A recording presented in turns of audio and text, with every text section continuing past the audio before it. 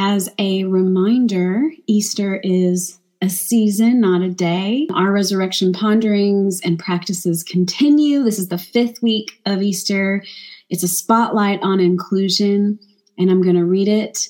It is Acts 11, the first 18 verses, so listen along.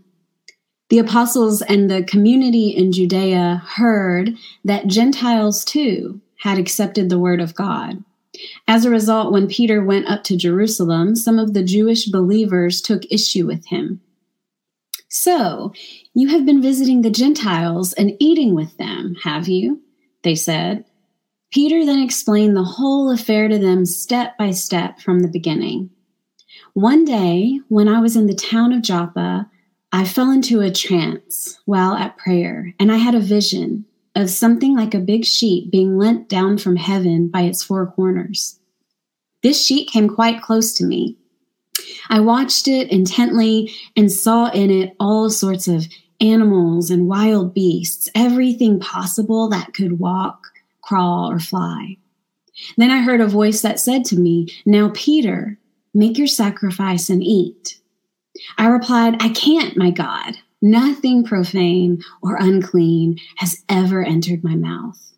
And a second time, a voice spoke from heaven, 'Don't call profane what God has made clean.' This happened 3 times. Then the sheet and what was in it was drawn up to heaven again. Just at that moment, 3 couriers stopped at the house where we were staying. They had been sent from Caesarea to fetch me, and the Spirit told me to have no hesitation about returning with them. These 6 believers came with me as well as we entered Cornelius's house. He told us he had seen an angel standing in the house who had said, 'Send messages to Joppa and bring back Simon, known as Peter. He has a message for you that will save you and your entire household.' I had hardly begun to speak when the Holy Spirit came down on them in the same way she came down on us in the beginning, and I remembered what Christ had said. 'John baptized with water, but you will be baptized with the Holy Spirit.' I realized then that God was giving them the same gift that had been given to us when we came to believe in our Savior Jesus Christ. And who am I to stand in God's way?" This account satisfied them, and they gave glory to God, saying, "God has granted the repentance that leads to life, even to Gentiles." We hear the voice of God in these words. Thanks be to God. Who am I to stand in God's way? To hinder Imago Dei at work in another? Who are we to believe that Spirit only speaks to those with whom we agree? Today's text reveals otherwise. It shows Spirit at work in the most unexpected places and within the most unexpected people. It shows Imago Dei at work in others. We talk about Imago Dei a lot here. We made in God's image, God's Spirit in each one of us, divine presence within you and within me. This is level 1, inclusion, a foundational element of our following and belonging to God, because God is an inclusive God, and our work of inclusion must begin with our own willingness to accept ourselves. What if this is what it meant to be confident? What if confidence was a deep inner knowing of our own Imago Dei? I think we would discover there are a lot less confident people than it seems. Many of us probably practice this belonging to self a whole lot less than we even realize. Or maybe you do realize it. Maybe you have noticed that the tendency has been towards self-denial, self-neglect, unkindness toward ourselves emotionally, mentally, physically. But what happens when we let this fly and then we merge it with our faith journeys is that our own voices and instincts, Spirit of God actively at work within us, get stifled, gets lost as we search for God's voice apart from ourselves, outside of ourselves. We compartmentalize us and God, separating ourselves from divine presence, constantly trying to figure out, is it us? Is it me? Or is it God? But God's Spirit is within us, and we are made in God's image, and each of our unique identities bears proof of it. And so how can we know the God who speaks directly into our lives, offering guidance and clarity and love, if we do not know ourselves, love ourselves, belong to ourselves? When we seek God apart from who we are, or despite of who we are, we will only find someone else's version of God, someone else's perspective, someone else's interpretation or theological framework. And I'm saying, sure, in good health, learn and listen and evolve and expand, be informed by the sojourners and the pilgrims around you. But at the end of the day, you must do the work of belonging to yourself, because God dwells within you, and it is God, and this inclusive God needs inclusion to flourish in your own heart. First and foremost, it's crucial. Your self-love is sacred work. It is the embodiment of Imago Dei, and I'm here to say that even the most seemingly confident people regularly neglect tending to this work. And I have a hunch that this is why people get stuck with what comes next in true Imago Dei work. To borrow from our Hindu friends, it is namaste. The divine in me, recognizing and honoring the divine in you. The embodiment of Imago Dei in its truest form will always result in an outward extension of it. It is inevitable. This is level 2 inclusion. Extending Imago Dei means we can recognize the unconditional belovedness in others, free from any judgments, no exceptions. This doesn't mean we're always happy with the choices of others. It doesn't mean we understand or agree with everyone. It certainly doesn't mean we're accepting of harm. Fran has said that her definition of sin is anything that impedes love.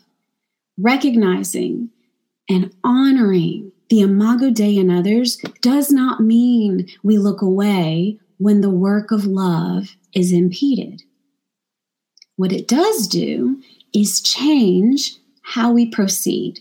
It changes how we engage the realities of our world. It's a glow up. We become people who act in groundedness instead of reacting in chaos.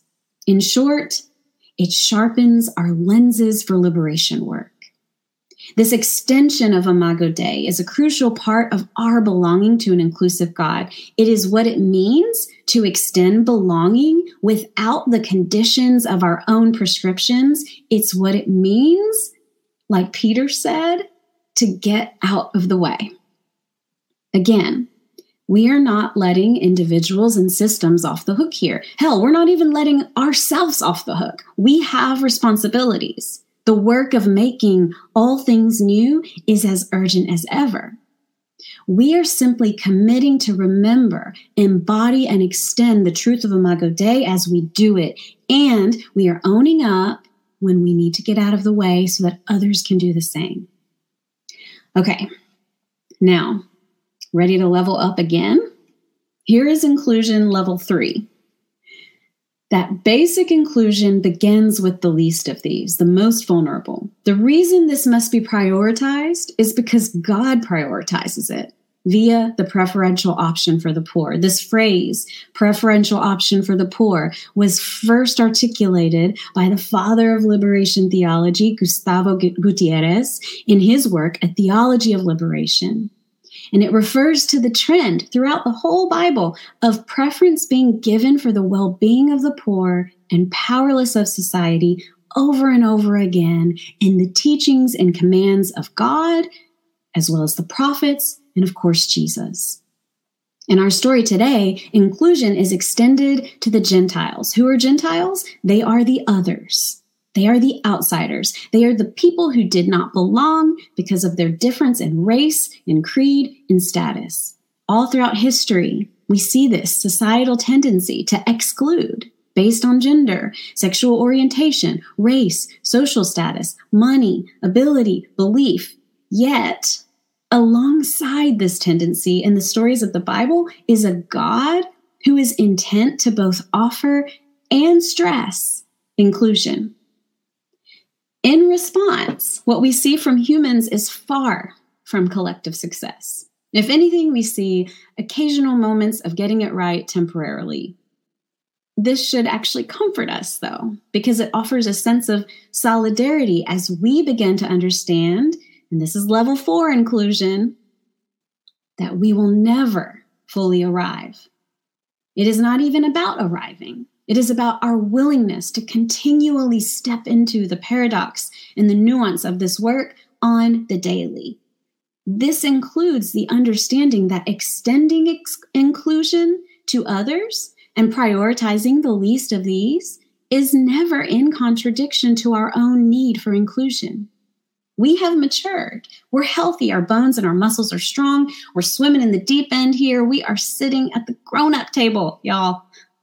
And so we can hold space for our own healing and thriving while acknowledging that systemic realities, historical trends are still playing out, and they have trickled down into our consciousness, and they continue to shape our decisions and our movement in the world. Becoming aware of them and committing to dismantling how they're alive within us is essential to inclusion, but it doesn't pause our healing or our thriving, because our capacities have expanded and there is room within our hearts and our minds to entertain all these truths. This is what it means to level up. What happens when you level up in anything? Things get harder, right? The stakes get higher, yes? And so it is with the work of inclusion as well. And it is evidenced in today's reading. We look at Peter. He is the rock of the church, and he receives a message of inclusion 3 times. Remember the last time he received a message in 3s? It was at the marker of Jesus' impending death, and it concerned his own denial of associating with the radically inclusive Christ. He lived through the pain of that lesson. He learned from it, and now he receives another sign yet again 3 times.